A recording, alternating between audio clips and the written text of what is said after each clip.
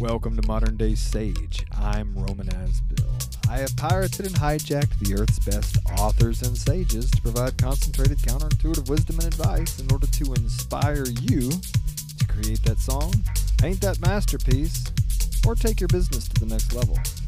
We are working through the book, Don't Sweat the Small Stuff, and it's all small stuff by Richard Carlson. Although it's not a direct reading because that would just be boring, it is an inspired paraphrase, so I hope that you will enjoy.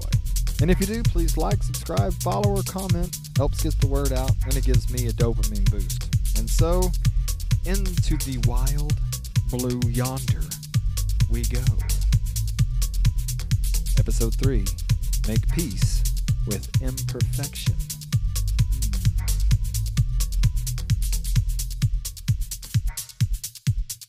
But first, our podcast is sponsored today by soap or shower gel.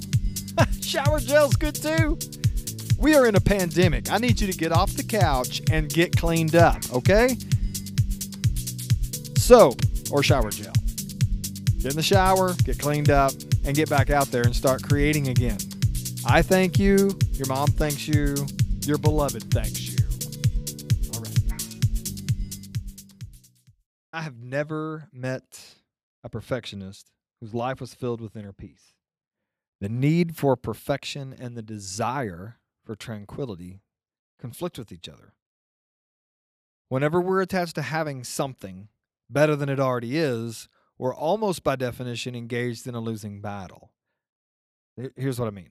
Rather than being content and grateful for what is right and good, or you could, instead of the word good, you could use present. We are focused on what's wrong or what's missing and how we can fix it. When we zero in on what's wrong, it implies to everyone else dissatisfaction and discontentment. And sometimes this is related to ourselves. Like it could be a disorganized closet, a scratch on our car, an imperfect accomplishment, that few pounds that we'd like to lose. Or it could relate to someone else's imperfections, the way someone looks, the way they behave, or the lives that they choose to live. The very act of focusing on imperfection pulls us away from being kind and gentle. The solution here is to catch yourself before you fall into the trap of insisting that things should be different than the way they are right now. You need to remind yourself that life is actually okay right now. In the absence of your judgment, everything would be fine. And as you begin to eliminate your need for perfection in all these different areas of your life, you'll begin to notice the perfection in life itself. So my pithy little one-liner is, nobody's perfect, including my body. So here's the takeaway. We're not perfect, and we know it.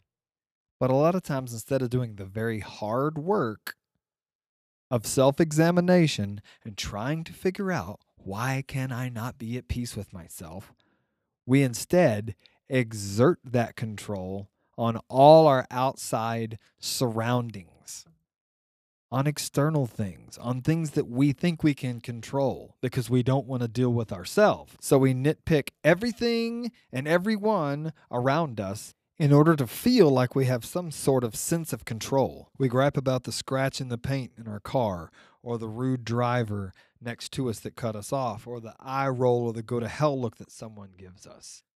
But what we need to come to grips with, not excuse, but come to grips with, are the flaws and the blemishes in ourselves as well as others and our surroundings and this world. This, of course, does not excuse injustice, hatred, or prejudice. That's another topic completely.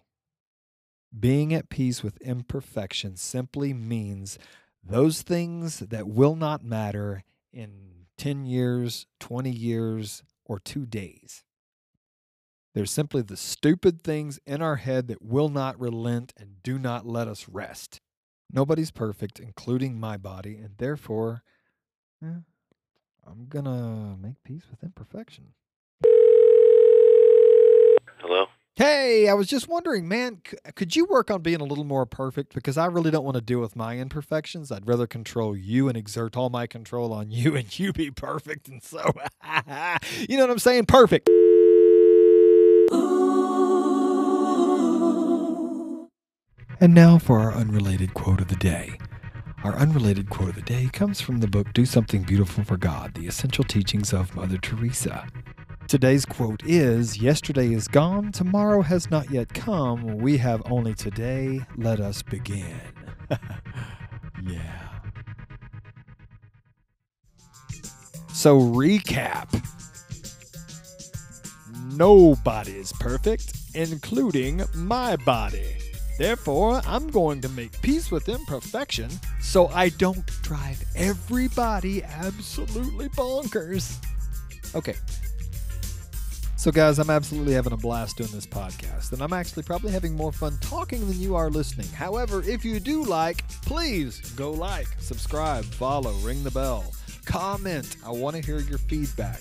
Thank you guys so much, and I'm going to get off now and let you go about your day. So thank you, and I'm going to, I'll probably, I'm not going to edit this. I'm just going to make peace with myself and all my imperfections and just be okay knowing that no one's perfect. Yeah, so enjoy your day. Hey, everybody.